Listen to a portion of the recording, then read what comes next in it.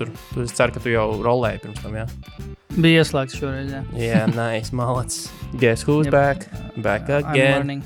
Learning. Mēs esam atpakaļ. Cik jau mēs, šitā jau, man liekas, 3. nedēļa, ka mēs tā kā jau tur pieturamies pie 2 epizodes nedēļā. Diezgan labi mums sanāk. Mēs izturam grafiku, vai ne? Jā, pagaidām mēs turamies. Pirmsezona beigusies, pirmsezona ir noslēgusies. Kas mums tur bija čempioni? Es redzēju, ka New Orleans baigi gāzēja. Kaut ko es manīju. Es zinu, ka Utah Jazz arī ir diezgan labi nospēlējuši, par ko mēs arī parunāsim noteikti. Bet jā, visādi citādi mēs... Jā. No? Es nezinu. Es neesmu ierakstījuši NBA pre-season. Fantāzijas drafts jau sadraftējāt? Rankings. Šovakar, 8 vakarā. Mums vakar bija. Kuzmiņ, ko es paņēmu ar pirmo piku? Jonathanu Hardenu. Nē, ar savu pirmo. Man nebija pirmais, man bija 8. Durant. Tieši tā. KD. Bija pieejams, ja? Bija. Nu, bet arī tieši uz zobežiņas. Jo viņš daudziem, tajā pēc tā ranka, kā viņi tur likās, daudziem viņš bija 2. piks. Tajā 2. piku breketē.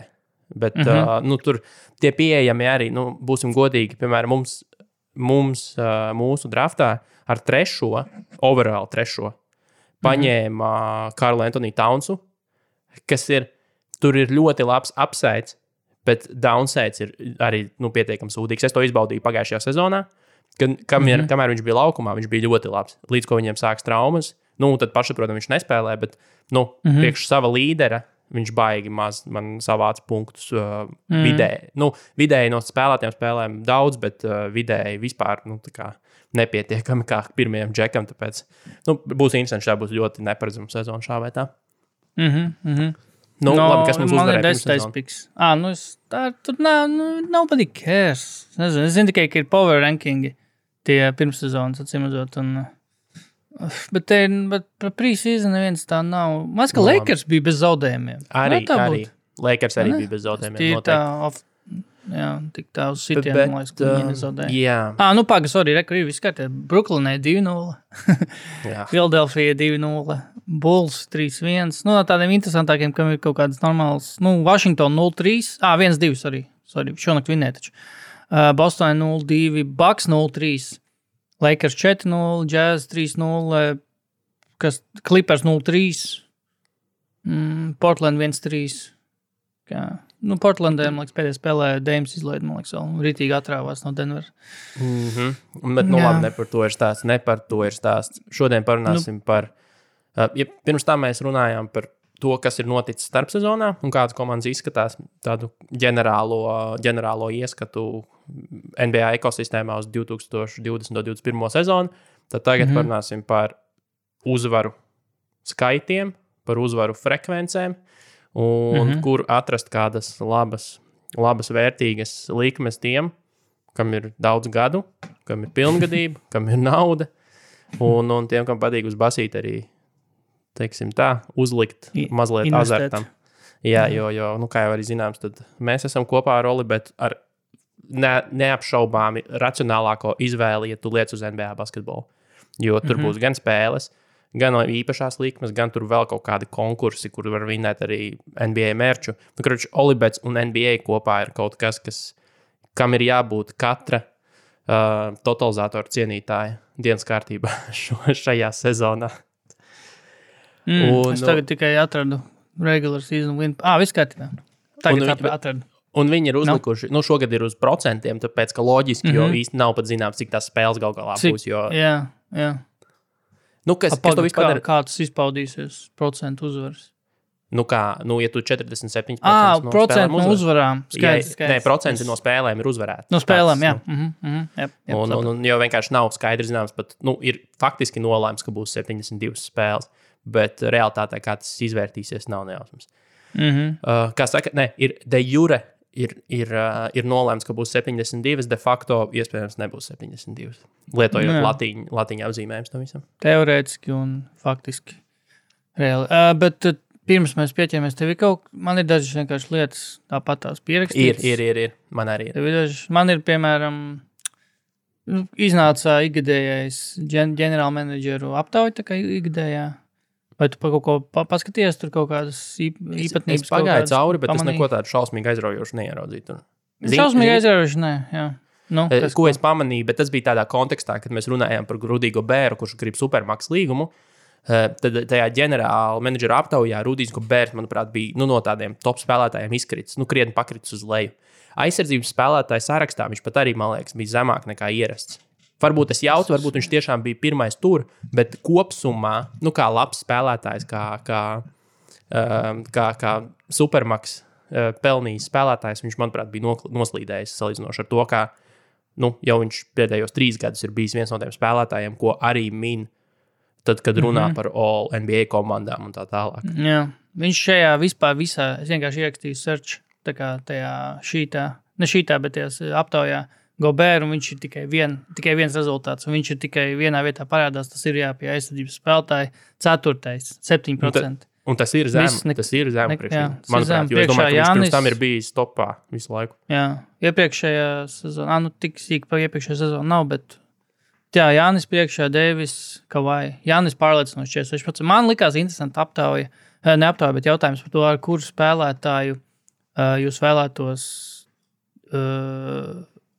sākt savu franšīzi. Un ir pa vienādi, pa 43% Jānis un Luka. Un tālāk ir tur 7% AD. Un Lebrons nebija tur vēl? Lebrons ir saņēmis balvas, rakstīt cik, bet ir saņēmis. Pagājuši, vairāk tas kontrasts tāds, ka pagājušā sezona Jānis saņēma, respektīvi Jānis saņēma pagājušā sezona tikpat balvas, cik viņš šo sezonu un Luka kopā 86%. Bet reāli, Lukas Kool-Aidu visi ļoti dzēra šobrīd, jo tas, cik augstu viņš ir MVP odos, tas, cik ļoti es, kad ieliku savu Twitter aptauju, cik ļoti par viņu daudzi balsoja, man liekas, ka 60% pāri balsoja, kad Luka dabūs MVP. Jā. Es nesaku, ka tas nav reāli, bet es saku, ka tas ir pamatīgi pārspīlēts. Tas ir pārspīlēts, bet tad tu tā padomā, izvērtēt visus apstākļus, to pašu, ko mēs pagājušajā reizē runājam par Jāni, un tad arī to pašu abām Lakers zvaigznēm, tu saproti, ka Luka kaut kādā ziņā ir kļuvis par tā kā nedaudz safe piku, tā kā drošo piku, tā kā cilvēkiem, ka tā kā izvērtēt visus plusus mīnusus, Luka varētu būt tas, kuram vismazāk ir to kaut kādu blakus apstākļu, kas varētu ietekmēt to, lai viņš nesaņem to MVP balvu. Viņš vislabāk aizpildīs to checklisti, kas ir jāizpilda MVP spēlētājiem. Jo ar Lebronu AD ir tā nespēlēšanas laina. Arī Jānis ir tas, ka viņš nespēja vēl nākamo soli veikt, tad Lukam ir tas, viņam ir gan spēles līmenis, kaut gan nevar zināt, nav garantijas, ka Luka paliks tādā līmenī, kā viņš spēlēja pagājušajā gadā. Nav izslēgts, ka viņš neuztais to nākamo soli. Jo līdzīgi bija ar Teitumu. Ar Teitumu pirms 2 gadiem visi šausmīgi sapriecājās par viņu. Tad pagājušās sezonas sākumā viņš diezgan nekāds bija. Un tad viņš pielika uz sezonas beigām, kur viņš atkal ielauzās, sarunā par All NBA un vispārējo. Bet sākums viņam bija, maigi sakot, vilšanās, jo cilvēki šausmīgi daudz no viņa sagaidīja. Un Luka mazliet ir tajā pašā zonā šobrīd. Nav teikts, ka kaut kas būs slikti, bet ir jābūt piesardzīgiem, jo es nedomāju, ka tas ir tāds lokitin un droša nauda par to, ka Luka dabūs MVP. Jā, agree. Nē, bet es manuprāt, ir tā, ka tiešām, ka, ja man būtu, es arī tie aptauja piedalījos, un es tā kā arī apskatīju, jo ir savā ziņā izvērtē spēlētāji, kuri tu gribi, lai viņš iegūst, un tev jānovelk robežas starp to, un spēlētāji, kuram ir realistiski to dabūt, tā kā, es, protams, gribētu, lai kaut MVP balvu dabūtu tas pats Išmits. Išmits, obviously. Un tad varbūt KD kaut kādā ziņā. Arī kaut ar man KD ir man ir tāda love-hate attiecības viņu.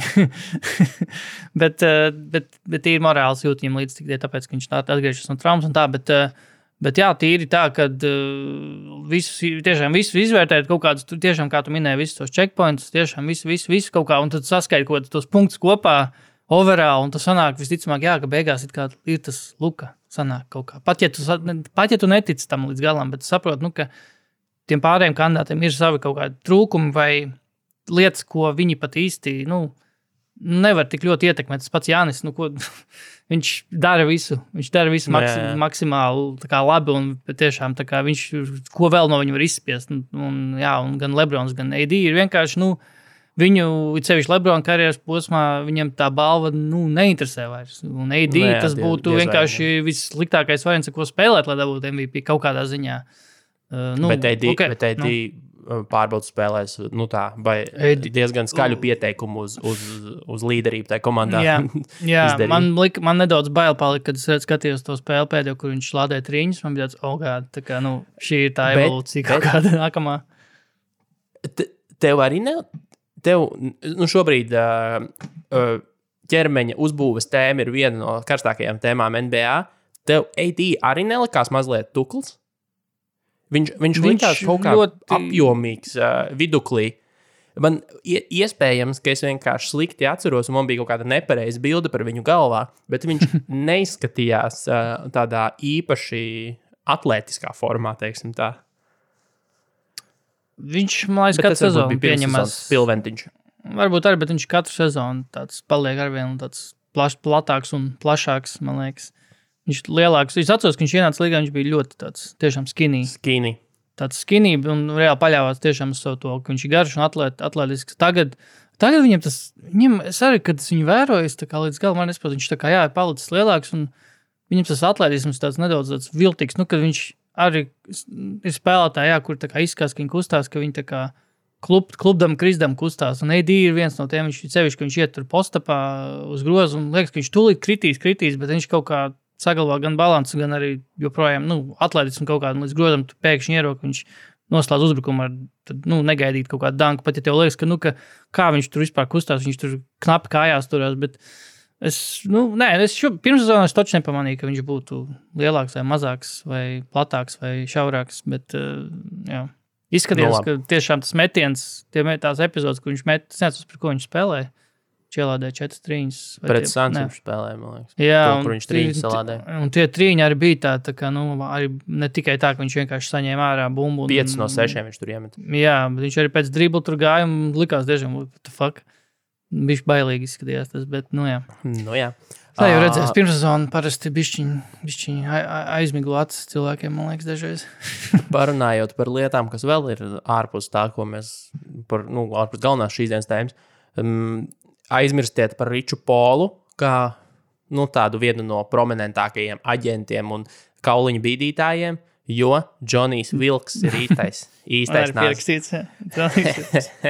Stāsts par kaut kādu pīperu, kurš šobrīd no Clippers pieprasa 2,5 miljonus, jo it kā esot palīdzējis Kavai sarunāt uz Clipperiem un tās lietas, ko viņš esot, tā svarīgā informācija, ko viņš esot nodevis komandēm, par ko viņš šobrīd prasa 2,5 miljonu atlīdzību, ir viņiem Clippers Kavai vajadzētu pičot to, ka viņam būs lieliska dzīve Losandželosā gan kā Clipperam, bet arī pēc basketbola.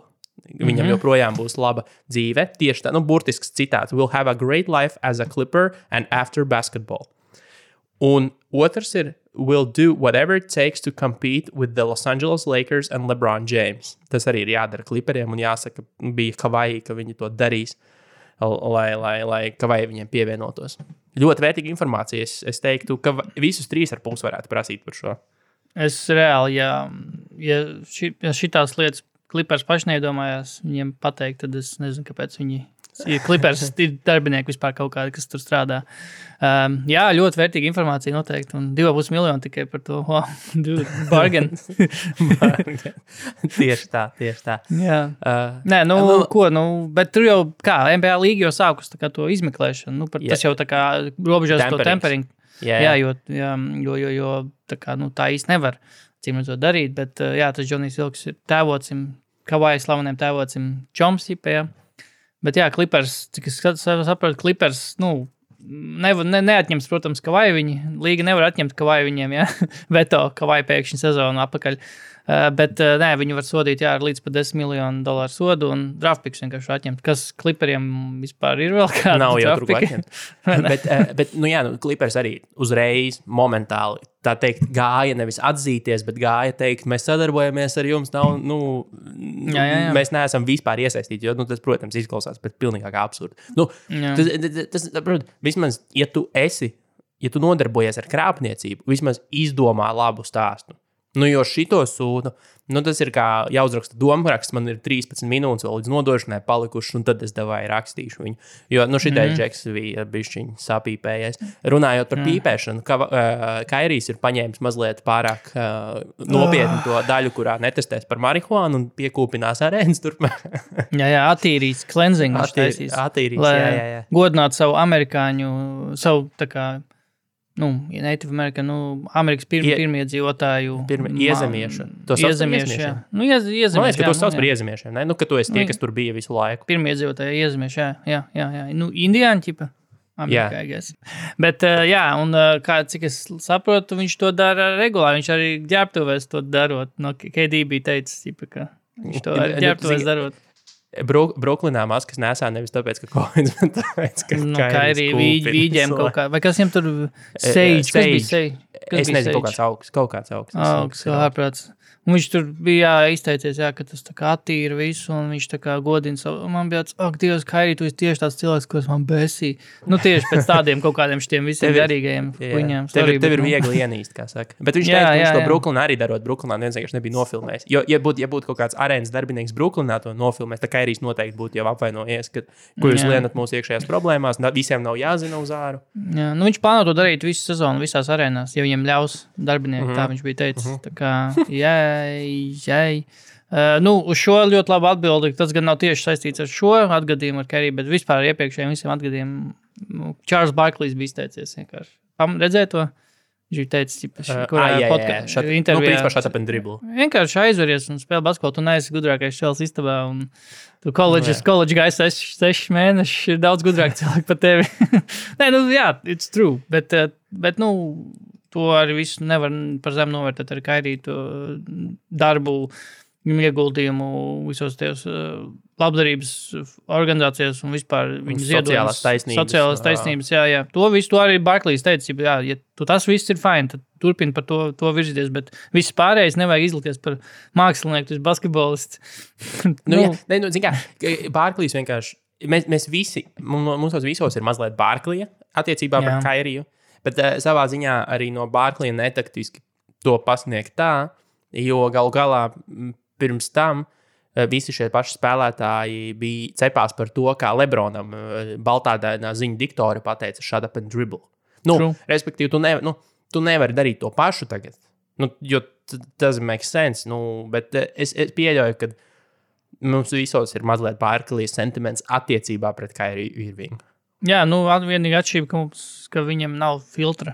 Mums ir tā kā, mēs neizteikšos, tā, man tas iekšēji varbūt besī, bet tā kā Barkleyam ir visu viņa, gan basketbols karjeru, gan analītiķa karjeru bijis vienalga, ko par viņu domā, un viņš runā tiešām, kas sirds, tad es nebrīnos, ka tieši viņš pateica, ka Kairija, aizveries.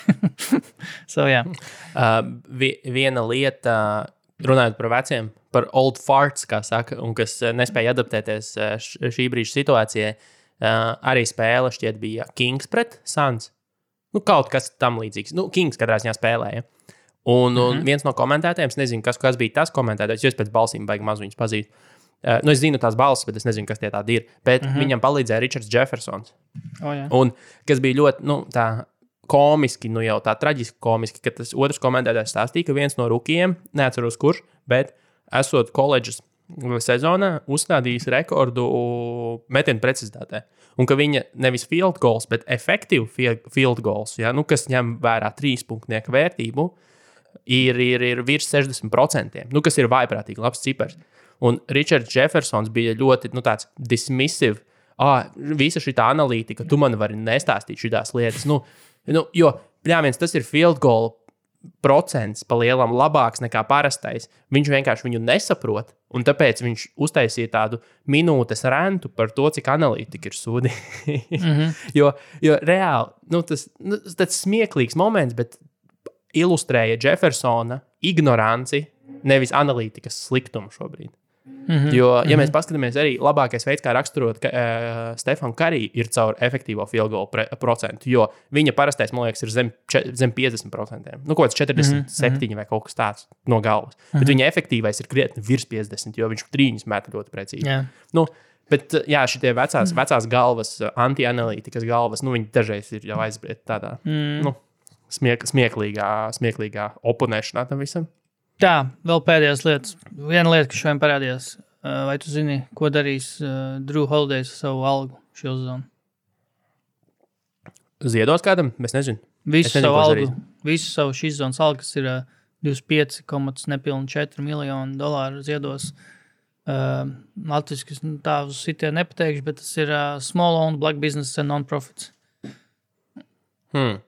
Visu, visu algu. Tas ir nenormāli dāsni. Bet, zini, kur tam varētu būt āķīts? Nu, Drew Holiday, es varētu teikt, ir diezgan pārliecināts, ka viņš no Bucks dabūs labu līgumu nākamo. Jo runāja par to, ka viņš dabūs šo 30 miljonu sezonā, kā minimums. Un rēķini tagad Jānis parakstīja. Drew Holiday noteikti bija viens no iemesliem, kāpēc Jānis palika. Un Drew Holiday šobrīd ir viens no iemesliem, viens no bandiniekiem. Ne, tas nebija to tā domājis. Viens no kauliņiem, kā saturēt kopā to, kas Bucks šobrīd ir. Un ar to es domāju, ka tur būs ļoti liela iespēja, ka viņš tiks parakstīts uz nākamo sezonu vienkārši no Bucks un ka viņam ir kaut kāds liels garantijas, tāpēc viņš var arī tā, let's go. Bet, nav tā, ka viņam nauda pietrūkst. Pagad, cilvēki raksta komentos, kaut arī viņš pats, viņš to pasniedz tā... The remainder of our 2020 NBA salary. Pat tas Tommy Beer no Barstūla, laikam arī pati pārprats, jo tur komentos cilvēki raksta, nē, tas nenozīmē, ka viņš ziedos visu. Tādos savu algu? Viņš ziedos visu, kas laikam ir... Es pat grūti saprast. Bet komentos raksta cilvēki, kad visu viņš ziedos tā kā kaut kādu couple mil, kas pāris miljonus, kas laikam viņa bubble salary, kas arī nav nekas, jā. Bet viņš, man liekas, kaut ko jau bija līdzīgi darījis iepriekš. Man liekas, ka kaut kad pirms kaut kādas iepriekšējās sezonās, tā kad, pirms Covid tā kā kaut ko bija darījis. Jo viņam ir ļoti arī... Atceros, ka viņam bija, viņa sievai bija kaut kāda ļoti nopietna slimība. Slimība, jā. Pēc dzemdībām, man liekas, or something. Un arī, bet tāds končus čals, viņš Holidays ir. Kaut kas vēl bija. Patīs Mills bija arī noziedojis visu savu burbuļu algu, man liekas. Varētu izklausās ticam. Kaut kā tā. Jo viņam arī, viņam taču arī savā galā, viņam arī ir indigenous people. Indigenous people, jā, Austrāļa, tieši tā. Tā, vēl pēdējās lietas.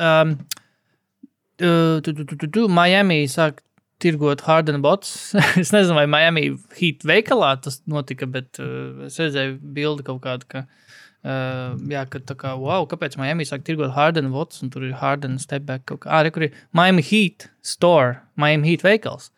Pārdod, Harden kurps. Baigais pitch. Nezinu, ko par to padomāt. Aizsteidzoties pa priekšu mazliet notikumiem, arī Houstons Rockets vismaz Olibet mājaslapā nav izlikts kā komanda, kurai var izvēlēties uzvaras. Respektīvi vairāk vai mazāk, jo pašsaprotam, tur šobrīd neviens nevar pateikt, kas notiks. Līdz ar to tur var pamatīgi bookmakeri iepēsties ar šo visu. True. Vēl pēdējā lieta. Vai tu zini, kas ir Coles Anthonijs? Es esmu dzirdējis, jā, bet es nepateikšu, kāpēc. Viņš ir jau šī gada draft izvēle Orlando 15. piks. Un viņam ir ļoti labi pirmsezona bijusi īstenībā. Viņam ESPN pat nerāda viņas. Tāds, kā ziņā pēdējā spēlē viņam taču bija labi. Tik labi, ka nedrīkst rādīt. 19 punkti bija, viņam arī bija game winners, metiens, kas izrādījās beigās game winners, bet tas nav tik svarīgi par to. Svarīgāks ir tas, kā viņa vārds ir Coles Anthonijs. Viņš reāli, kad tu skaties no malas, un tu kā neredz viņu seju precīzi. Nē, viņš izskatās pēc J. Cole. J. Cole? Jā, Cole Anthony, J. Cole. Okay. Un viņam ir, viņam ir tādi breidi, kas lido pa gaisu, un tāds gautīs tāds tā kā un bārdiņi, tā kā, viņš pa gabalu tiešām izskatās tā kā J. Coles tur rambā pa laukumu. Augums arī varētu būt apmēram tāds pats. Saspēles vadītājs viņš ir. Uzmini, ko es nodraftēju kā savu backup point guardu fantasijā. Iššmits. Markel Fultz. Tāpēc es betoju uz Markela atzimšanu. Es paskatījos pirms sezonu. Tur ir iedīgļi, viņam ir cerības kļūt aptuveni pietuvoties tam, ko no viņa sagaidīja, kad viņu draftēja. Nu, tā kā tā. Nu, man pamats point guards ir Donovans Mitchells, protams, bet kurš ir gan shooting guards, gan point guards fantāzijām. Kas tev ir? Tu ļoti gatavojies? Es vienkārši nezinu, vai mums baigi iespringt tagad uz draftu. Man 10. pieks. Neaizrunājamies, baigies. Nebūs tā vērts. Nav tā. Nav labs kontents. Gal galā, es gatavojos, bet es parasti meklēju vienkārši drīzāk to informāciju kaut kur, at the fringes, jo, to pamatu jau tev nav tur, ko zināt. Pamats jau tu visu zini, tev ir jāņem, labākais pieejamais spēlētājs, ko tu tur vari redzēt. Bet tad, kad tev sākās pozicionālās vajadzības, jo mums nav kategorija līga, mums ir kopējo punktu līga. Kategorija līga ir citādi.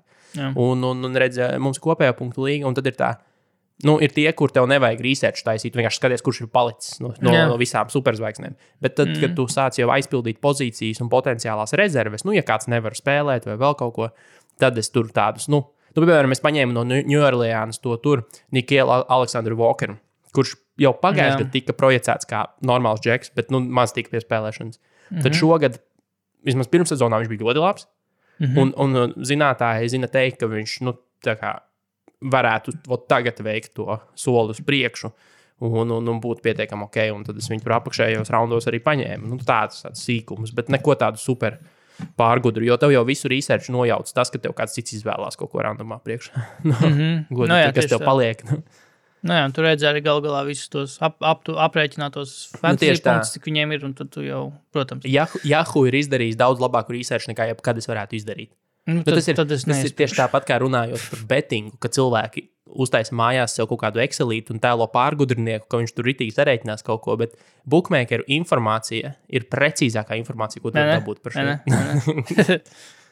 Tieši tā, piekrīt. Bet man ir viens tāds vēl stāsts par zinātne. Dzirdēju pilnīgi nesaistītā podkastā ar NBA, vai marketinga podkastā, kur viņi ik pa laikam aprunā kaut kāds interesants pētījums.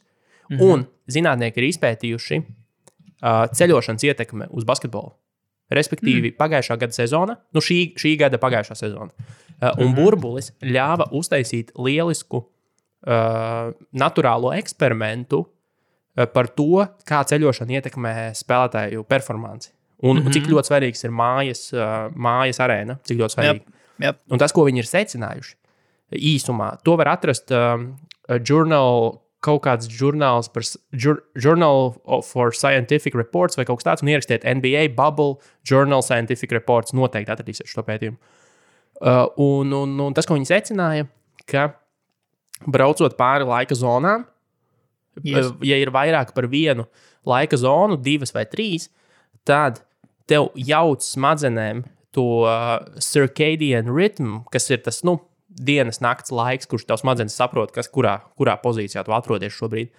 Viņš nojauc to, un tā daļa smadzenēs atbild par precizitāti. Un līdz ar to komandām krītās efektīvā metiena precizitāte.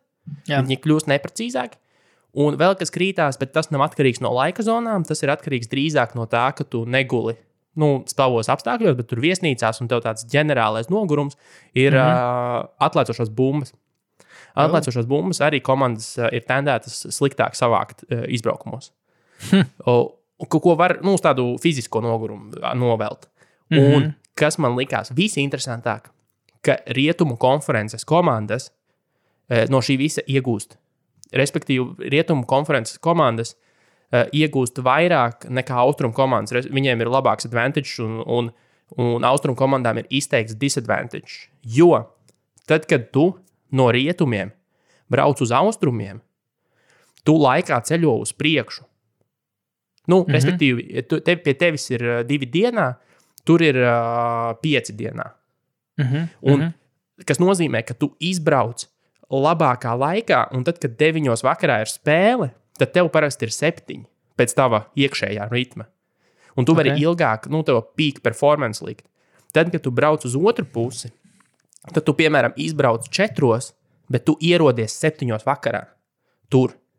Nē, pretēji. Jā, vienmēr, otrādi, sanāk, ka, labi, nav svarīgi. Es zināju, ka es sapēršos šitajā, bet tas princips ir tāds, ka austruma komandai spēlējot rietumos 9 vakarā, iekšējais pulkstenis ir 11.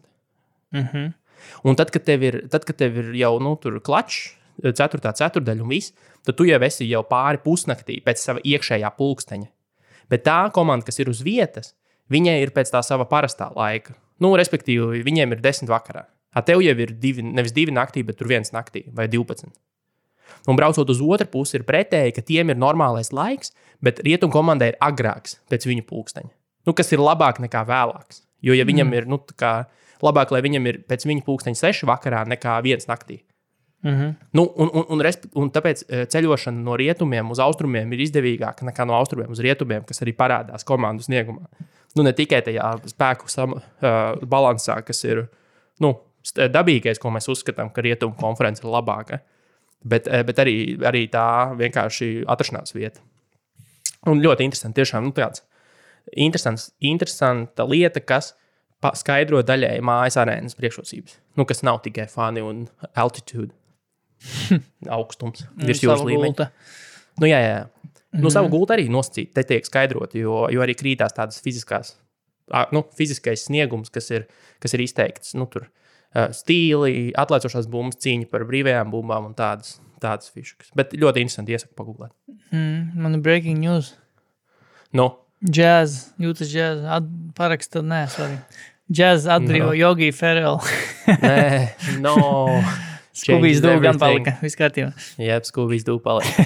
Labi, tā, ķeramies klāt. Jā, kā tu vēlies pieiet kā? Man ir tā, man ir visas komandas izietas cauri, un tad man ir atlasītas tādas, kuras es uzskatu, ka ir vērts aiztikt.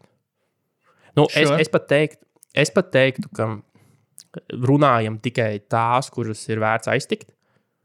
Jo, piemēram, manā uzturē nav jēgas teikt, ka, piemēram, 538, ko es uzskatu par ļoti tādā ziņā respektablu saitu, kas arī labi ņem vērā visus apstākļus un projicēja uzvaras. Redz, viņi ir projicējuši, ka Lakers uzvarēs 66% no savām spēlēm. Olibet prognozē, ka 67,5% over-under. Un tad pagājušā sezona 72%. Es teiktu, ka šos ir vienkārši neaiztiekam, izklausās diezgan precīzi. Un nav vērts aiztikt, jo, redz, ja tev pagājušajā sezonā uzvarēja 51 spēli, nospēlētām 70 spēlēm. 52. Jā, tad varbūt kaut ko nepareizi sarēķināt. Nav svarīgi. Tas nav būtiski, jo tas neko nemaina. Tas vēl jau vairāk padara to manu punktu, ka mēs šeit runājam par 3 spēles tur papakaļ, un tas ir pārāk grūti tur kaut ko kolot. Tāpēc es teiktu, es izcelšu savas komandas, kas man liekas, kuras ir vērts aiztikt. Un tad varam kaut kur tur paralēli parunāt par kaut kādām, kas nesakrīt varbūt, vai ko tu redzi, kas tev labāk patīk. Jā, ok. Sāksim. Man ir pēc kārtas, pēc tā spēka ranka, kas ir 538 salikts. Vienkārši saraksts man ir pēc kārtas, tāpēc tāda būs tā secība. Un pirmie, kas man liekas, ko var aiztikt, ir Bucks, jo viņiem šogad Olibet projicē 50 uzvaras. Pagājušajā gadā viņiem bija 56 uzvaras. Ja es pareizi atkal esmu pārrakstījis. 56. Un ir jāatceras, ka pagājušajā gadā, principā, tā sezonas regulāro spēļu skaits plus mīnus tāds arī bija. Viņiem bija 73 spēles, ja es pareizi. Jā, pareizi. Viņiem bija 73, ka tā kā, apstākļi ir ļoti līdzīgi. Viņi ir labāka komanda. Un es domāju, ka viņiem neapstāsies tas. Viņi nedrīkst riskēt ar to, ka viņi nav labi. Viņi nevar būt Lakers. Jā, viņi nevar būt Lakers, kuri kruīz kontrolē aizbrauks līdz playoffiem un tad sāks spēlēt.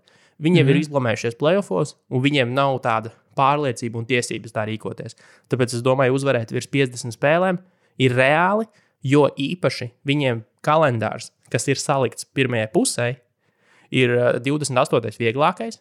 Tur ir ļoti daudz savas konferences komandas, kas ir jāsamīca. Un es teiktu, ka šeit over 69,5% uzvarās ir ok likme. Var ņemt. Tu tā kā arī sarēķināji, cik ir tie 69% uzvarās? Cik tas ir? Es neesmu uzrēķinājis, godīgi sakot, piedod. Es varu sarēķināt. Don't worry. Uzmet. Nē, esmu sarēķinājis 50 uzvaras. Es skatos virsū. Man ir izrēķināts, jā, es vienkārši nesapratu, ko tu gribi. 50 uzvaras, tu rēķini, tas ir 50 un 22. Tas ir, es teiktu, ka tas ir ļoti. ņemot vērā, ka Baks ir pēdējos sezonās parādījusi, un arī Budenholzers tieši parādījis, ka viņš ir labs regulārs sezonas treneris, lai arī kā beigtos viņa sezonu playoffos, bet regulāra sezonā, man liekas, ka ir sevišķi austrumos, austrumu, varbūt ir palikuši nedaudz ir, Brooklyn tomēr ir palikuši stiprāk, bet es domāju, ka ar visu sastāvu dziļumu un visu to, ka regulāra sezonā kaut kādā ziņā, protams, strādā, ka viņš izmanto milzīgas garas rotācijas un daudz spēlētājus, un tāpēc taupa kaut kam, ko mēs joprojām nezinām, kam viņš taupa. Bet regulāra sezona, es domāju, diezgan droši piks, ka 50 uzvaras. Es pat, man grūti iedomāties, ka mazāk pa 50 uzvaram. 51 ir jādabūna, lai būtu over. 51 uzvaru mēs šādamies. Es spriežot pēc pagājušās sezonas, austrumi ir kļuvuši mazliet stiprāki, bet arī tā, kas ir svarīgi, man šajā sezonā būs svarīgi noteikti, tas pirmais ieskrējiens. Un viņiem ir ļoti viegls starts.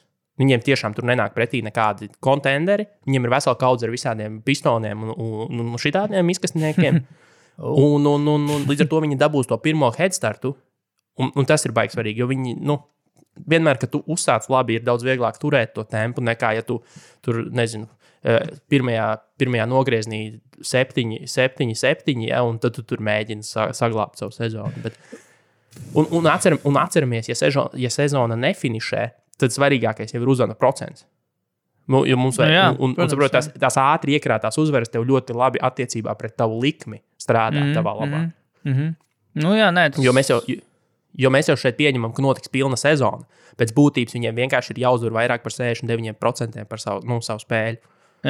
Un ātrs, labs starts to var nodrošināt. Viņiem tiešām ir parocīgs grafiks. Sezona var beigties pēc 3 spēlēm, un viņiem ir.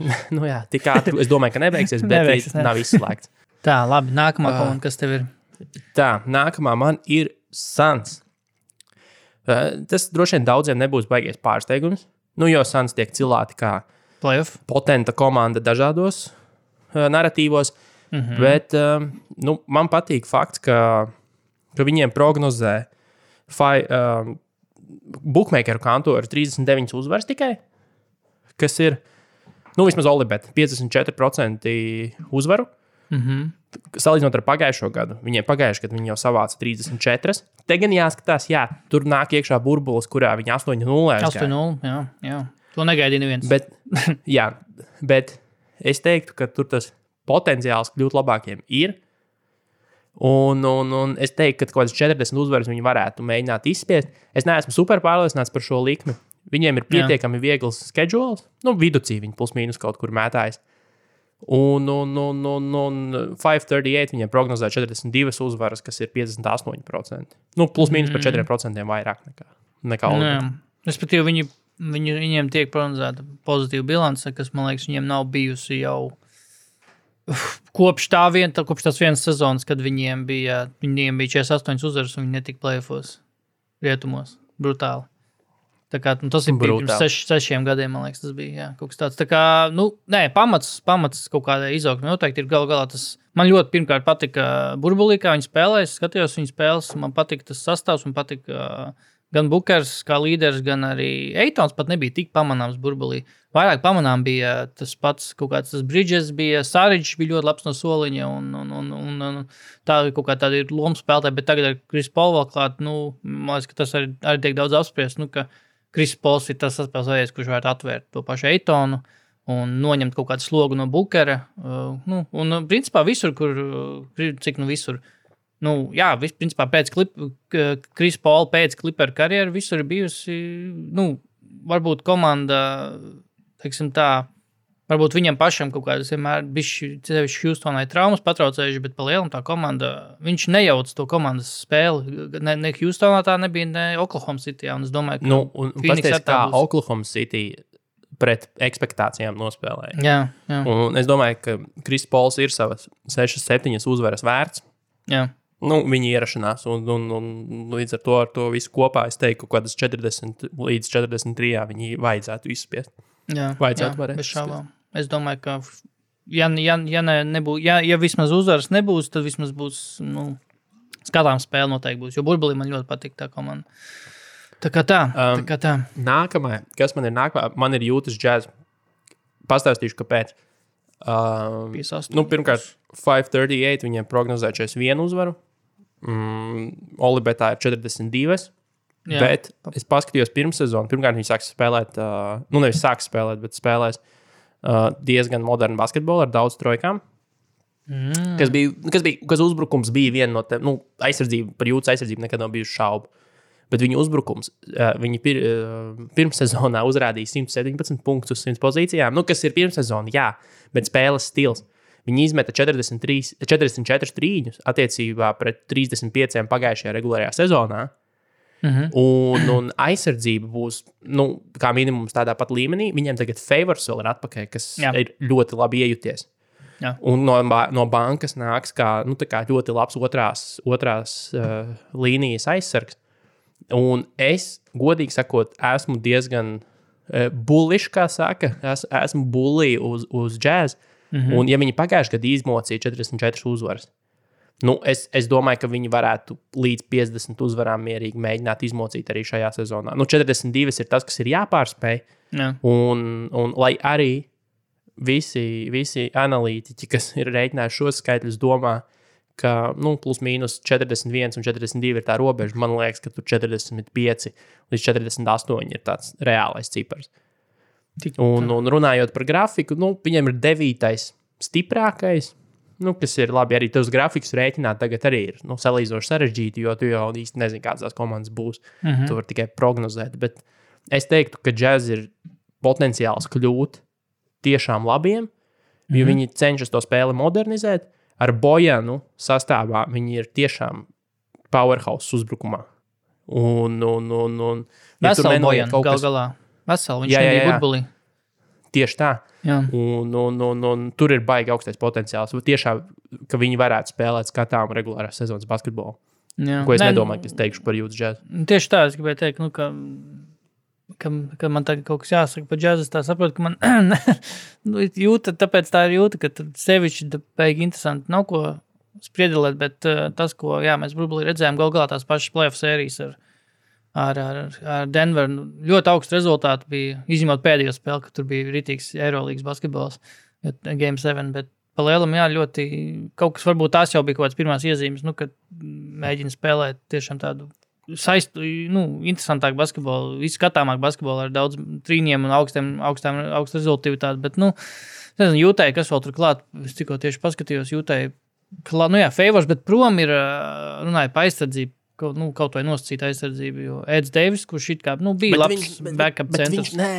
Zini kā, bet viņš nederēja Jūtā. Viņš neiederējās Jūtā. Viņš ir prom, bet viņš Jūtā īsti, Favors ir, vismaz viss arī, ko esmu neredzējis, bet, labi, cik tu esi redzējis, tik te var paredzēt, bet tas, ko saka arī zinātāji, ka Favors atgriešanās ir tāds ļoti labs malks svaiga gais, jo Davis it kā labs aizsargs, bet viņš nedeva baigo pienesumu komandai. Ja jāizvēlās starp Favors un Davis, tad noteikti Favors. Ka tas ir tiešām uzlabojums, salīdzinot ar Davis. Viņš dara visu diezgan tā klusi. Viņš, man liekas, arī pats ir klusi cilvēks, bet tīri tā, viņš, man liekas, tāds melnā darba čels. Nezinu, viņš ies starp piecinieki, viņš teorētiski ir spēlējis Gobert vienā pozīcijā. Nē, viņš būs no bankas. Viņš būs no bankas.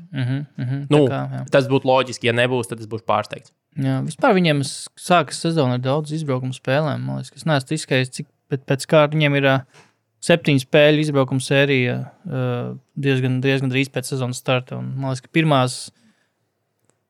pirmās 9 no 12 spēlēm ir izbraukumā. Un, Portland, Oklahoma City, San Antonio, Brooklyn, New York, Milwaukee, Detroit, un tad, Cleveland, Washington, labi, tas tā. Bet, redzēs. Redzēs, bet es arī saku, ja mēs skatāmies uz tādiem, skaitļiem, tad tur nav baigais value nekur. Nelēc ārā acīs. Bet man ir ticība, ka viņu jaunais basketbols varētu būt diezgan parocīgs tam, lai viņi vismaz uzrādītu savu pagājušās sezonas līmeni. Es neredzu, kāpēc, lai viņi kristos, jo, austrumi ir kļuvuši labāki, rietumi pa lielam jau, tur jau nekas nav mainījies, tur jau ir, tā kā bija tādi viņi ir, kas tur, tā nopietni pretendēt. Portlanda būs veselīgāka ilgāku laiku, cerams, nekā pagājuši gadu. Bet pēc būtības, tie apstākļi nav tik mainījušies, lai viņi šogad dabūtu mazāk uzvaras nekā pagājuši gadu. Ko viņiem prognozē? Bet runājot vēl pēdējā laika par to, ka viņiem varbūt tagad sākas sezona ar izbraukumu, bet cik jau, man liekas, vismaz 2 sezonas pēc kārtas viņi ir bijusi stipri labāka komanda pēc All-Star breaka. Nu, vai vismaz pēc gadu mijas, vai respektīvi sezonas otrajā pusē, ka viņi tiešām ieslēdz nākamo līmeni.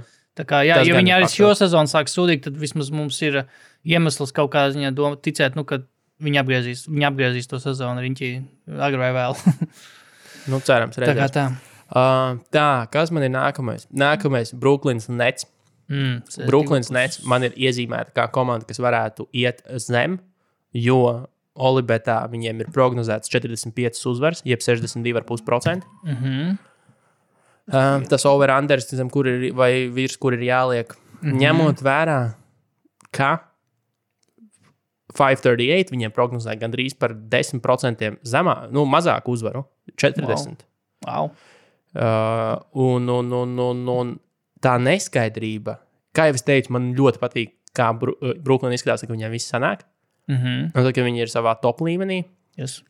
Bet tā neskaidrība viss ir tāda, ka man gribētos domāt, ka Anders ir tas, ka zem tām 45 uzvarām ir tas sweet spots, jo 62% uzvarēt, tas ir diezgan daudz. Tas ir viens no top 5 šķiet, ko prognozē Olibetā, bet 538 viņi pēc uzvaru skaita ir 13 šķiet. Bet kā tik radikālas atšķirības varbūt starp... redz, tas ir, tāpēc, ka tur ir ļoti daudz neskaidrības. Tu vispār neko nevar sarēķināt pēc būtības. Tu vari tikai cerēt, jo šajā komplektā ir visvairāk spriedelēšana pret past performance, pret pagātnes kaut kādu sniegumu, jo veselu gadu nav spēlējis pa lielam ne Kairijs, ne Kevins Durants, jo Kairijs arī nospēlē citur 20 ar kāpēkām spēles pagājušajā sezonā. Un tev ir jāpaļaujas uz viņu to spēju, to nest komandu. Jautājums, kas notiks ar back-to-back, kas spēlēs, cik spēlēs, kāpēc spēlēs. Es teiktu, ka 45 ir tāds... Es nebrīdīšos, ja viņi izcīnīs 50 uzvaras. Noņemam cepuri, un tas nebūs nevienam pārsteigums. Bet, ja gribās actionu, es teiktu, ka likt zem 45 ir tas way to go.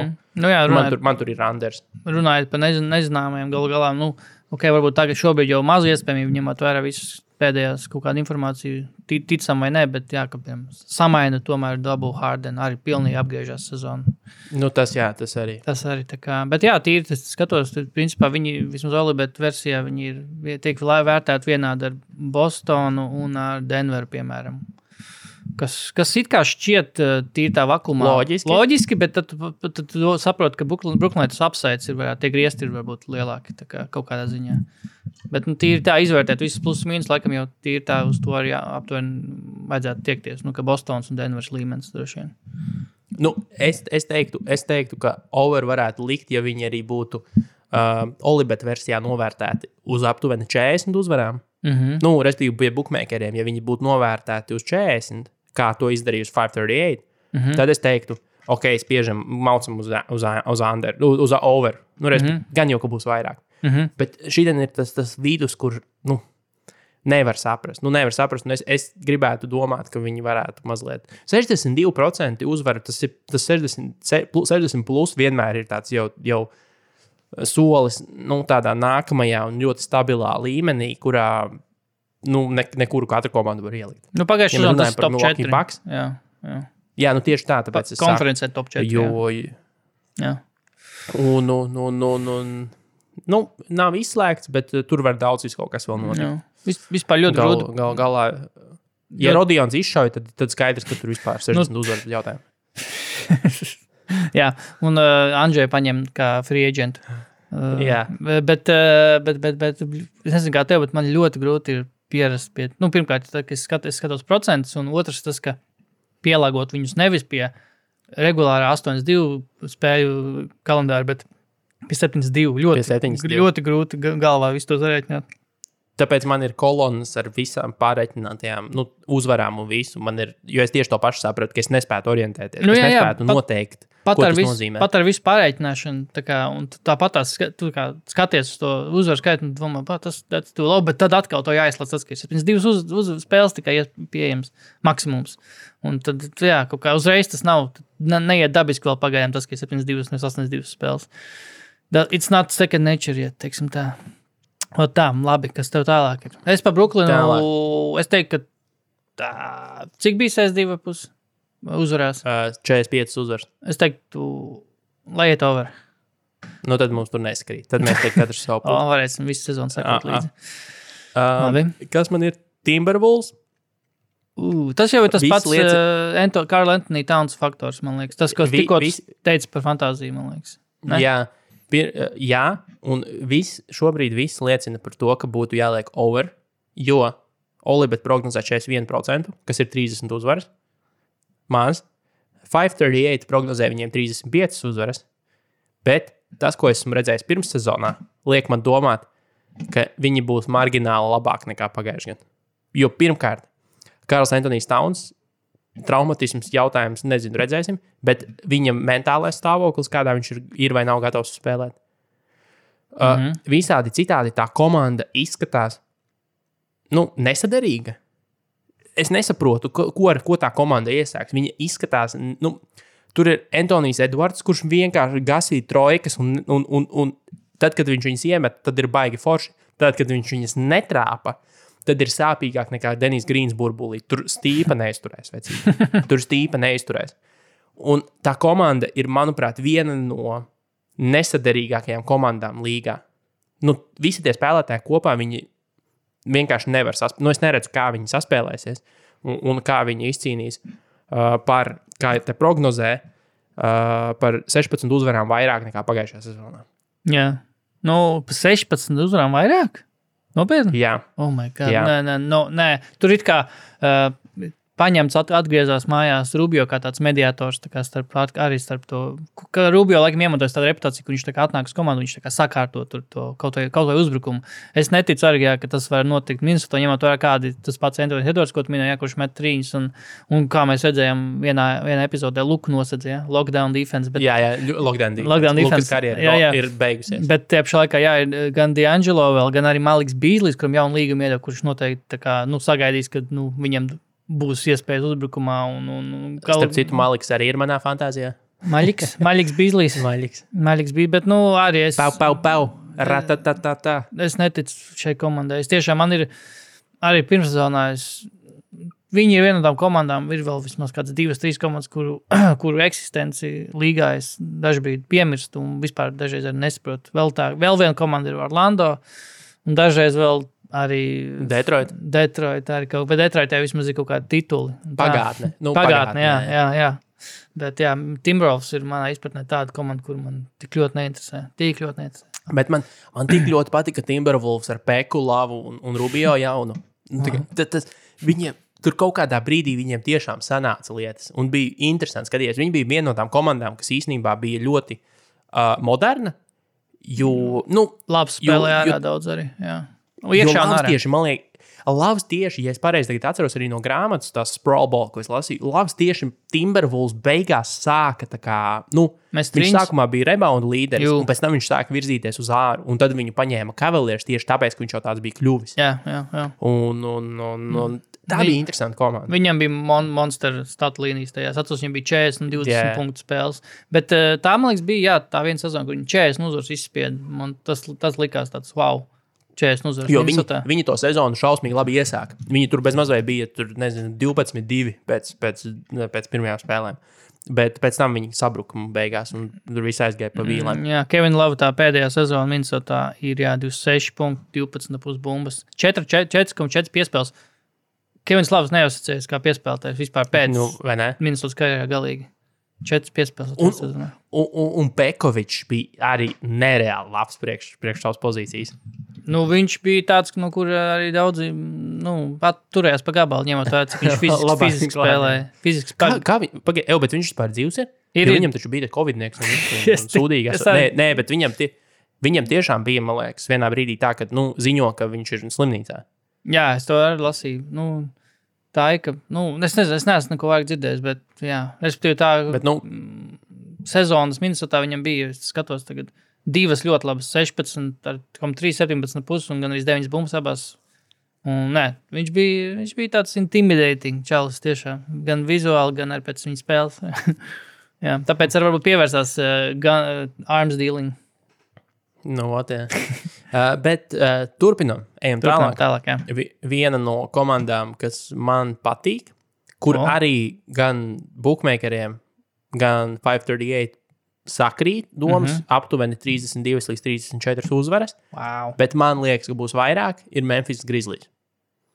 Jo pirmkārt, Ja Morants veči. Wow! Tas, ko Ja Morants rāda šobrīd. Man ļoti patika pirmssezonas spēles, cik es tur paskatījos, kā viņi izskatās savstarpēji.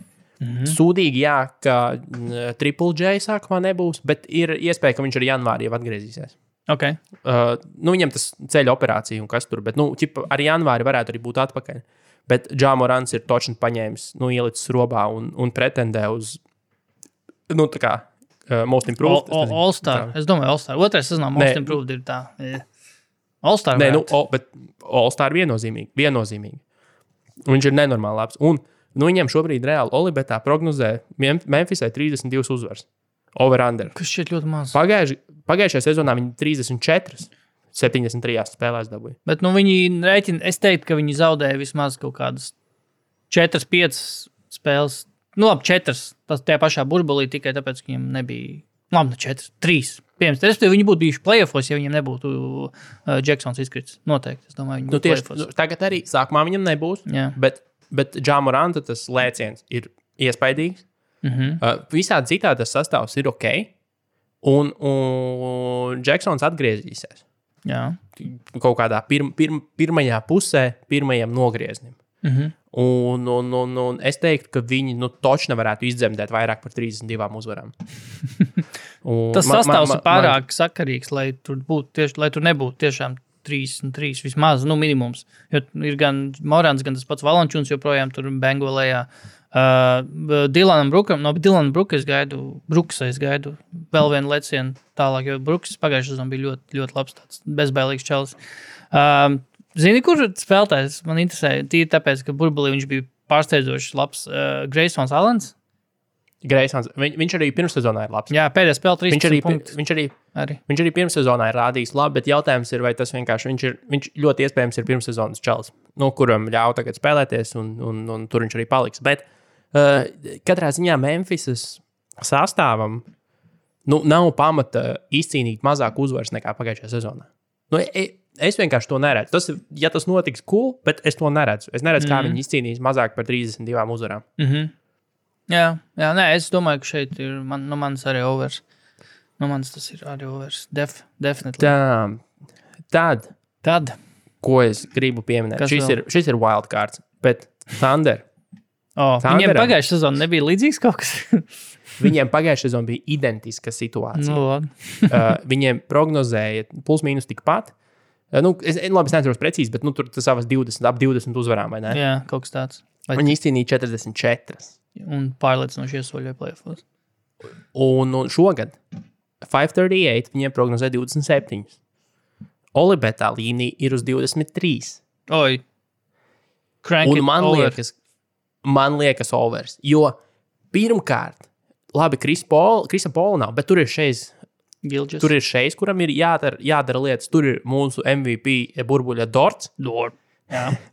tur ir tas pats Als Horfords. Un kas tur ir vislabāk, ka tur ir Pokuševskis, protams, leģenda. Skīts. Aleksejs Pokuševskis, bet tas, kas man patīk vislabāk, ka tā komanda ir labi salikta kopā. Respektīvi, viņi ļauj attīstīt rukiju un jauno spēlētāju prasmes ir visas labi salāgotas. Jo, kā piemēram, paņemsim piemēru New York Knicks, kurā tev ir Obi Toppins, kurš ir naturālākais caurgājienu spēlētājs. Tev ir RJ Barretts, kurš ir naturālākais caurgājienu spēlētājs un vienam no viņiem no metiena. Yep. Tev ir Julius Randles, kuram ir tikai 26 gadi un jāpelna līgums, un kurš neko nespēja kā tikai spēlēt postā, iekšā. Yeah.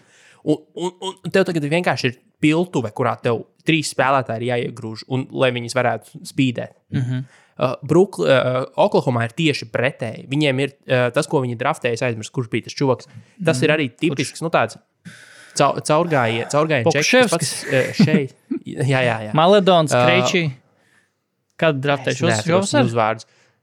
Jā. Maladons un Krejčī, 2 tādi vēl. Un tas pats SGA, kuram arī, kurš ir arī spēlētājs, es viņu saucu par Russellu Westbrooku, tikai spēlētāju ar labāku metienu. Bet viņam, un tev ir veterāns, kurš pirmkārt netraucēs, kurš pirmkārt netaisās vākt sev status, jo viņa karjera, diemžēl, ir uz galu, un viņš vairs ar jebkādu statlīniju nenopelnījis 30 miljonus sezonā, bet viņš var nopelnīt to, ka viņš ir labs veterāns. Jā. Un līdz ar to viņam ir jādara pareizās darbības. Viņam ir jāpadara šī komanda labāka, nevis jādomā par sevi. Jā. Un tā viņš dabūs pēc tam ring chasinga dīlu kādā no kontenderiem, kad viņam beigsies šīs līgums. Jā.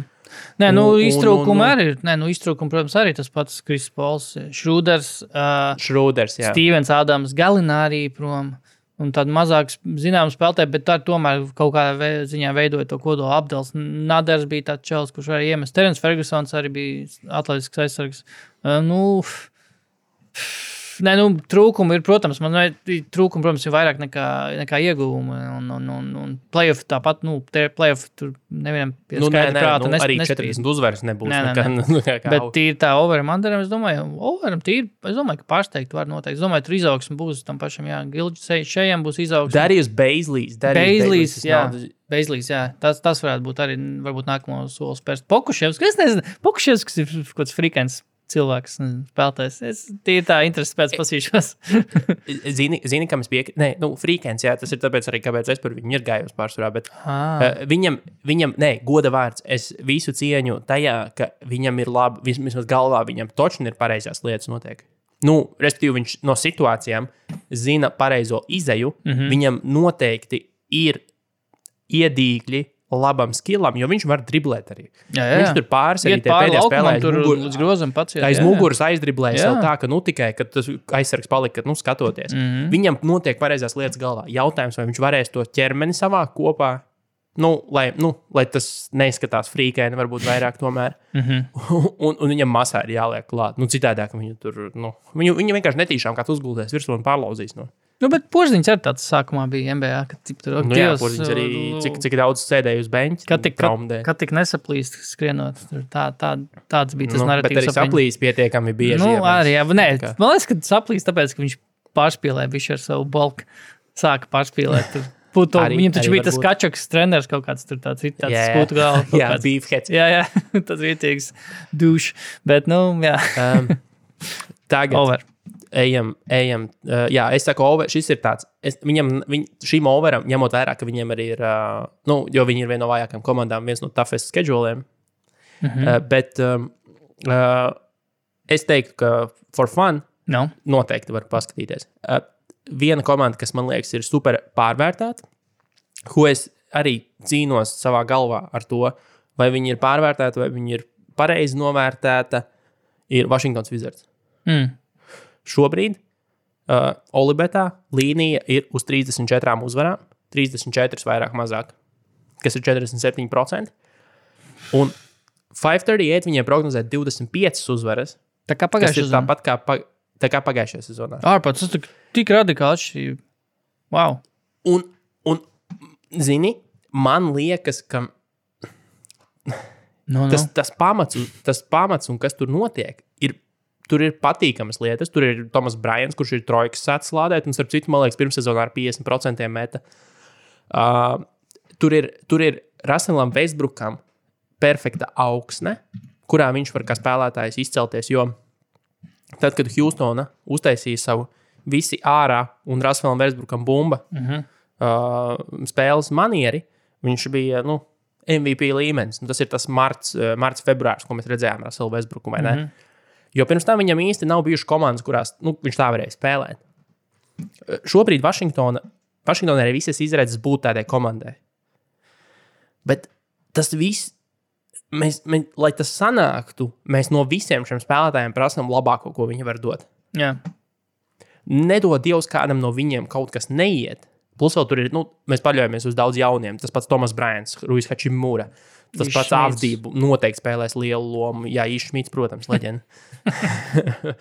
un galu galā, jā, var jau arī Bradleyam, Bīlam un Russellam Westbrookam būt labi labi nodomi savā starpā, bet vienkārši nesanāk. Nu, jā. Un tas, ko es gribu ar to visu pateikt, ka es gribētu teikt, ka ja man būtu jāliek, un šī ir viena no tādām, kuras, ja man jāizvēlas no visas saraksta, es liktu under. Es liktu zem 34 uzvarām.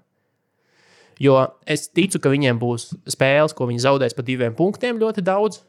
Tur nesanāca galotnē vai ne. Uzbrukums noteikti būs labs. Jautājums, vai viņi varēs jebkādā veidā sataisīt savu aizsardzību. Jo, ja viņi to nevarēs, tad no tā uzbrukuma nav jēgas. True. Un austrumi ir kļuvuši stiprāki, objektīvi stiprāki. Un tagad arī viņiem būs ar visām Atlantām, to pašu Čikāgu būs pietiekami jākapājas, lai kaut ko tur izspētu. Es gribētu domāt, ka under, jo, manuprāt, viņi ir tā kā bišķi jau pārvērtēti aizgājuši. Nē, es domāju, ka viņi noteikti būs labāk nekā pagājušajā 25 uzvaras šķiet bišķi par maz pat, man grūti iedomāties komandu ar Russellu Westbrooku, kur ir 25 uzvaras vienkārši. Tīri tikai uz to vēsturisko kontekstu. Bet runāju par aizsardzību, es domāju, ka kaut vai tas, ka viņi ieguva Robinu Lopezu, manuprāt, varētu nākt tiešām par labu aizsardzībā, jo viņiem bija, es tieši pagājušajā, es to nebiju piekstēs, tieši vakar klausījos Zach Lowe podcastu ar Kevinu Arnovicu, ko viņi runāja par 5 vismulsinošākajām komandām. Confusing, mulsinošākajām komandām. Jā, un bija Washington arī, ka tieši ar viņu pieskārās aizsardzībai. Bet tieši Arnovicam, jo, manuprāt, Kevinam Lowe. Zachs Lowe teica, ka viņam viss skaidrs, ka tur nekas nebūs. Jā, bet Kevinam Arnovicam bija Washington, un tajā viņi pieskārās tieši aizsardzībai arī, ka Robins Lopes, varētu varbūt kaut ko tur sakārtot, nākot kaut vai no soliņa, jo Tomas Bryants ir ļoti vājš bumbu acējs. Bet, redzēs, jebkas, kas palīdzēs turēt uz soliņa Isaka Bongu, būs labi. Jo Isakam Bongam nav jāiet starp 5. Bongā. Jā, tad labāk tiešām, lai spēlē 30 minūtes Denija Avdija un Bertāns varētu iemest vairāk pa 1-3 no 7. Arī Bertāns galā pirmā spēle šonakt bija, jā. 11 no 7. Normāli paplosījos 11 minūtes 7-3 tagu izmest. Normāli. Īšāv. Šis jau Mihaiļuka režīms. Es vēl neesmu noskatījies, bet es gribu paskatīties, kā tas izskatījās, ko viņš tur darīja. Bet pieminot Wizards, starp citu, Olibetā ir īpašās likmes, ko es esmu tur konsultācijā ar mani, viņas ir izliktas. Viena no tām ir par Andžeju Pasačniku. Vai Andžejs Pasačniks, vai viņš Latvijas specials. Vai Andžejs saglabās vietu Wizards sastāvā pēc janvāra? Kad viņam ir tas deadline, kad viņam ir jāpasaka, vai būs vai nebūs. Un otrs ir, vai visi 3 latviešu komandas iekļūs izslēgšanas spēlēs. Wizards, Nets un Dallas. Es nemaz neredzu opciju, nē. Tas gan ir nav dīvaini, ka viņi ir izlikuši bet tāpēc, kad iespējams tas būtu pārāk vērtīgi. bet katrā ziņā, ja kāds domā, ka jā, tad tur ir, man liekas, uz 2-7 vai kaut kas tāds. Kādas vēl te ir interesantas special, bet es skatos. LeBrons James kļūst par NBA visu laiku rezultīvāko spēlētāju. Šo sezonu vai vispār? Tad jau jāgaida būs. Šo sezonu.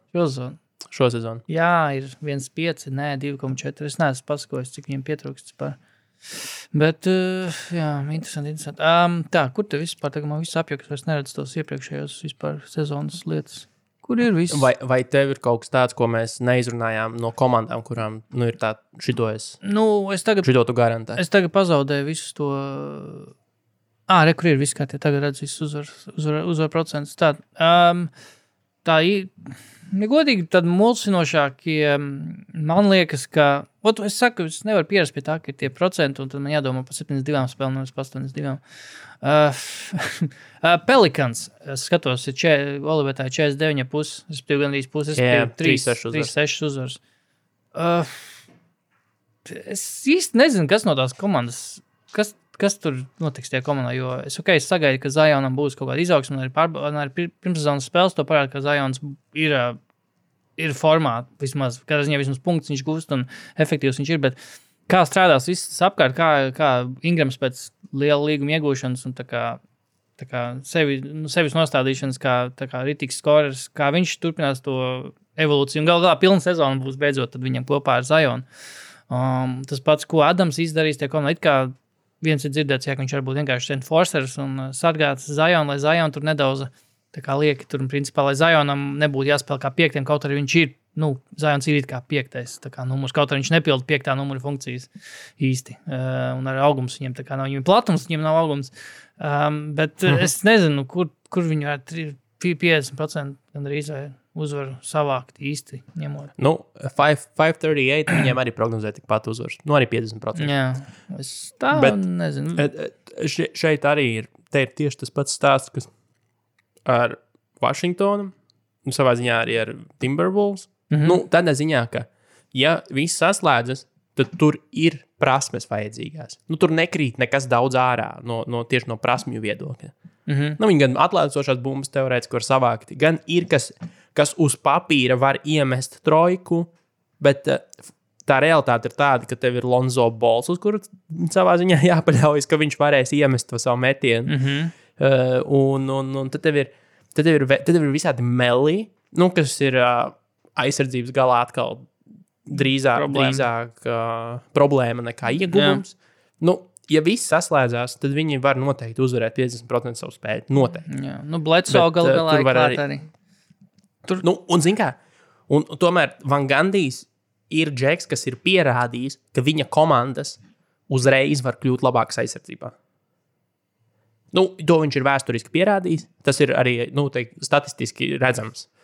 Un ja viņi to salabo, jā, bet Pelicans būs cointos tas ir. Tur met monētu, skaties, kas notiks, jo realitātē nav paredzam. Izskatās labi, bet stabilitātes garanta nekāda. Jā. Tā līdzīgi kā pagājušajā sezonā, ka viņiem bija posmi, kad viņi tā kā tūlīt, kad tur sāk rēķināt par to, vai vēl pirms burbuļa, ka tur kuras komandas var tikt uz play-offiem, tad Pelicans ir vieglākais tas grafiks, un tik būs. Un viņi kaut kā tā nebija. Ne burbulī, ne pirms burbuļa tā neiegūta to formu kaut kā galīgi vispār tā komanda. Kaut kādā ziņā tāda vājāka versija Clippers, ka tur vienkārši, man liekas, ka bez Ziona, ar Zionu, tur tā nezināšana par to, vai viņš spēlēs vai nespēlēs, arī tā kā pabojā vispār to ķīmiju tie komandā, man liekas, tīri uz laukumu. Tāpēc es ceru tiešām, ka Zions, es jau pagājušajā sezonā teicu, ka es izvēlos Morantu pār Zionam tikai tāpēc, ka Zions, es nekad nezinu, vai viņš spēlēs. Es ceru, ka viņš šo sezonu spēlēs. Tā kā regulāri. Yeah. Man besīja vienkārši tāda vispār aizdomāšana, vai viņš spēlēs vai ne, vai viņš ir traumāts, vai viņam būs back-to-back. Man besīja domāt, es neesmu domāts, lai domātu. Tieši tā, kā Šekspīrs uzrakstīja. Es neesmu domāts, lai domātu. Vēl varbūt tīri tā Latvijas auditorija, varbūt par Mavericks. Mavericks, es skatos, ir 58,5, cik tas ir translētojas uzvarēs, cik tas ir 58,5%. Tā. Tas ir, saku tev precīzi. Mazāk par Brooklyn. 42 uzvaras. Pagājuši gadu 43. Tas ir... GMs tā ģenerāla menedžera aptaujā Dallasu ielika 4. rietumos. Jā, bet atceries, Porziņš nespēlēs kādu labu laiku. Jā. Starp citu, KP arī ir manā fantāzijas komandā. Man bija tāds, neviens tik ilgi neņem, bet kurš piks viņš bija beigās? Es neatceros no galas. Es neatceros no galas, godvārds. Bet vienkārši sapratu, ka fantāzijas basketbolā tev tāpat galvenā nozīme ir otrajai sezonas pusē, nevis sākumā. Protams, ka tu nevari zaudēt visu spēles sākumā un cerēt iekļūt play-offos, bet es teiktu, ka es viņu nopirku tam, ko no viņa varēs sagaidīt pēc tam. Un tad, kad tas notiks pa īstam. Zinu, ko es nedarīju fantāzijā, ko vajag darīt. No. Šogad es noslinkoju un zinu, ko neizdarīju, neizpētīju kalendāru. Jo, pirmkārt, nevaru visu kalendāru izpētīt, bet es pagājušajā sezonā ļoti cītīgi pētīju, zini, ko tieši izslēgšanas spēļas nedēļu kalendāru. Jo es šitā ieberzo savā pirmajā sezonā, kad manam top spēlētājam, kurš iespējams tajā laikā bija AD, un kad viņš vēl Pelikānos spēlē, bet viņš tur vājprātīgus ciparus vāc. Yeah. Kad fināla nedēļā viņam bija tikai 2 spēles. Un tu nevari neko izdarīt. Tu esi situācijas ķilnieks, tu nevari nekā salabot šo situāciju. Un tāpēc es pēc tam skatījos, reāli gāju kalendārā uz priekšu un pētīju schedulu. Tad, kad potenciāli es iekļūstu playoffos, katrai nedēļai cik daudz spēļu ar tām komandām. Jo tiešām var netīšām iekrist tā, ka kādai spēcīgai komandai, kurā ir tavs potenciālais top 5 draft picks, ir rītīgs sūdīgs kalendārs priekš fantāzijas. Un tur tu vairs neko nevar salabot tad. Un tad tu vienkārši esi situācijas ķilnieks. Nu jā. Nu, tas ir, bet šogad to nevar izdarīt, jo mēs nezinām, kas notiks. Tieši tā. Nu, jo nav vispār spējas izlikt, tāpēc es arī to baigi neiespringu. Nu jā. Nē, runājot par Dallas, cik 42 uzvars, ja? Tā kā. Yep. Un 538, ko saka to pašu? 41. Man gribās likt over. I don't know. Man liekas, ka tā programma varētu, tā komanda varētu progresēt bišķi. Kaut arī, cik porziņas pagājuši nav izlaid tās pašas kaut kādas 11 spēles izlaid gan jau. Tagad nepateikšu uz sitienu. Kristaps. Nav tik būtiski. Tā 57 viņš pagājuši nospēlēt, viņš izlaida kaut kādas 15. Kaut kādas 11. Jā, Mazāk. Nē. 75 kopā. 15. Jā. 15. 18 kopā sanāk. Labi, 18. Wow. Porziņš labi atpūties ir. Gan pirms šīs sezonas, gan arī pirms iepriekšējās sezonas. Viņam normāli timeouts. Redzēs. Es tā kā sliecos uz over, bet es ļoti neesmu pārliecināts. Es tiešām, bet es laiku domāju par tiem ārējiem faktoriem, ka tur pēkšņi var apslimt vienkārši kaut kāds tas pats Josh Richardsons vai nedod Dievs Luka. Un viss, game over. un zini, ko es tādā ziņā darītu, ja man prasa, kur es redzu kaut kādu vērtību, tad tas, kur es to redzu, ir divīzija uzvarā. Ja notiek tieši tas, ko tu tikko aprakstīji, kas netīšām var notikt, 4,75 uz Rockets uzvaru divīzijā ir diezgan garšīgi. Jā, piekrīt. Ja Hardens saglabā tur savu vietu, jo, zin kā, pat Dallasā nevienam nav jāsaslimst. Ja Hardens paliks Rockets, tad iespēja, ka Rockets paceļ divīziju, krietni samazinās. Šobrīd tas koeficients, es pieļauju, tiešām ir bāzēts uz to, ka Hardens tur visticamāk nepaliks. Jā. Jo pretējā gadījumā viņai, tas izskaidrojums tam koeficientam nav pārāk loģisks. Kristians Vuds arī manā fantāzijā, starp citu, esmu Vuda kulēta pārdzērs jēgu. Viņam bija laba spēle. Tur tā komanda izskatās reāli labi. Ja viņi spēlēs kopā, savā starpā neriesies un atdos sev visu, kāpēc, lai viņi būtu sliktākā pagājušajā gadā? 4,75 izklausās bišķi par pārspīlēti, tā kā neticīgi. Tieši tā, jo līdz ar to tu šādā ziņā, pirmkārt, ja viņi spēlē šobrīd vienādos apstākļos, es neteiktu, ka ir 4,75. Ja Dallasē kaut kas notiek, KP aizkavējas vai Lukam kaut kas nedod Dievs, tu notiek, tad tas vispār tas balanss pāriet Rockets pusē nospiedoši. Ja aiziet prom Hardens, cits stāsts. Jautājums gan, ko viņi dabūs pretī? Ja Hardens aiziet prom un pretī atnāk Ben Simons, es joprojām, man patīk mans koeficients. 4,75 ir uzvarēja divīzijā Rocketiem. Manuprāt, tas ir par traku. Jā, agree. Zinot to, ka Dallas nav nekādi title contenderi šobrīd reāli. Mēs par Dallas bezmazliet kā par Bucks šobrīd runājam tajā divīzijā. Yes. Pēc, ja paskatās tur uz koeficientiem. Jā. Un tā jau galīgi nav. Bet vēl par divīzijām, ja cilvēki meklē kaut ko tādu safe choice, man liekas, ka Dienvidu austrumu divīzija ir diezgan droši. Tur ir Heat 1-3-2, un pēc tam tuvākā ir Atlantā ar 7,5, un tad tur ir tie divīzija vēl ir Washington, Orlando un Charlotte. Man liekas, ka tā ir visizteikt tā kā vienas favorītas divīzija, man liekas, šobrīd. Heatam var zini, ko paņemt, ja tev patīk, kas man pašam nepatīk, bet ir, ka man patīk taisīt pārlējus, vairākas likums kombinēt kopā un dabūt lielos koeficientus. Tad Heatu var kā drošo likt iekšā kaut kur, tā kā. Jā, tīri, lai paceltu kopējo to, jā. Tu liec tur uz MVP vai uz vēl kaut ko un pieliec klāt Heatu kā divīzijas uzvarētāju un pacels. Runāju par divīzijām, vēl pēdējais tīri no tāda viedokļa, kad vispār ļoti grūti paredzēt, kas varētu uzvarēt divīziju. Ir Atlantika divīzija, tur ir Brooklyna, Boston, Toronto un Philadelphia. Un Knicks, protams, Knicks vēl, bet tur būs kāpiņš. Knicks varētu pacelt, jā. Es pat brīnos, ka Toronto ir tik liels koeficients, 4,75. Toronto ir ļoti nenovērtēts. Ņemot vērā, ka viņi spēlēs Tampā, protams, sāks sezonu Tampā. Tā vismaz informācija tāda ir. Nē, ir nenovērtēta, man liekas, arī, bet kaut gan 59,5% skatot, cik tas translēto. Cik ir Toronto uzvaras? Tev ir pieejams? Jā, ir, protams. Tā Kraptors 43. 43, pagājušā sezona 53. aizgāja.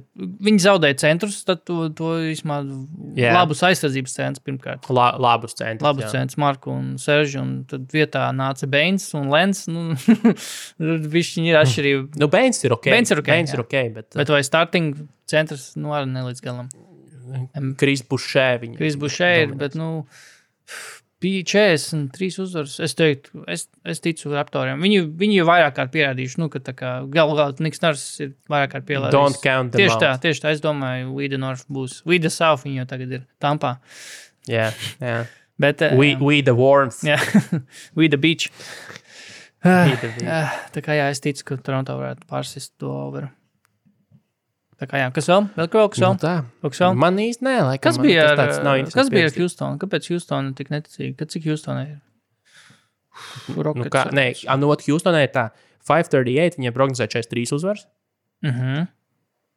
Šādā sastāvā. Jā. Un Olibetā nav izlikts uzvaru, jo es pieļauju, ka vienkārši tas Hārdena aspekts ir nezināms. Bet viņi pie divīzijas ir. Jā, viņi ir divīzijas uzvarā. Tāpēc es teiktu, ņemt šito, jo tas ir labs koeficients. Tas ir reāli labs koeficients. Un būs interesants kākot līdzi. Cool. Ir vēl kaut kas, vēl runāja par Hardenu, vēl pēdējā lieta. Tur redzēja viņa to interviju, kur viņš pirmā intervija pēc viņa ierašanās Houstonā, kā viņš atbildēs. Ka viņam personālai treneri bija Vegasā. Jā. Aha. Pie metamo kauliņu galda. Viņa personīgais treneris Kristāla. Dynasty un nezinu, Candy Queen, viņa personīgie treneri. Crystal Blow. Jā. Nē, būs interesanti, bet fiziskās sagatavotības treneris Koko. Viņš no Puerto Rico, bet no Kubas. No Kubas viņa treneri. Interesanti. Nē, vispār es esmu nedaudz pārsteigts par visām šitām pirmszonas prognozēm par to. Daži atsevišķām komandām tur tiešām, par kurām tic par maz un kurām tic par daudz. Vispār Trailblazers galā pie 6,5. Es teiktu, ka labi, godīgi. Citreiz. Pārnās, citreiz. Jā, kā jau es teicu. Pirmkārt, es gribu atgādināt visu laiku, jo es arī neesmu fans neatbildīgai naudas tērēšanai. Viss tas, par ko mēs runājam, ir tikai 18 plus gadīgajiem ar daudz lieko naudu. Netaisiet savu problēmu. Skaties, basi var arī neliekot fišku uz viņu. Bet tie, ko gribas, es nedrīkstu aizliegt, un aicinu to darīt pie mūsu atbalstītāja Olibeta, kur NBA likums točni būs labākās. Yes. Visādos griezumos un veikumos. Un tur jau arī mēs droši vien iesaistīsimies. Tā kā daudz, par ko mēs te runājam, varētu arī atspoguļoties tur. Gan likmi veidā, gan citā. Ilgo ar īpašā Īša Smita likmi. Ilgo ar īpašā Īša Smita, gan mēs noteikti arī varētu sarunāt. Yep. Tā kā pārceļaties uz turieni, visi, kas šobrīd sēž citur un NBA turpmāk runājams ar to prizmu. Visādi citādi. Nākamdien sāks sezona. Es domāju, ka pirmais podcasts būs uzreiz pēc sezonas atklāšanas. Ne? Pēc Lakers Clippers? 22. sāks, kas ir otrdiena. Uz naktī uz trešdienu. Ne? Pasījos, kas ir pirmās spēles. Jā, naktī uz trešdienu. Brooklyna vadīt Warriors. Un Lak pret Lal. Jā. Cool. Lakers Clipperos. Cool. Nē, Clipperi Lakeros. Labi. Golden State netos, tīkliņos. Netos, jēj. Un tad jau es domāju, ka tajā trešdienā arī varētu savākties. Jū, noteikti. Kaut vai pusdienlaikā vai vakarā. Jā. Davai, peace out.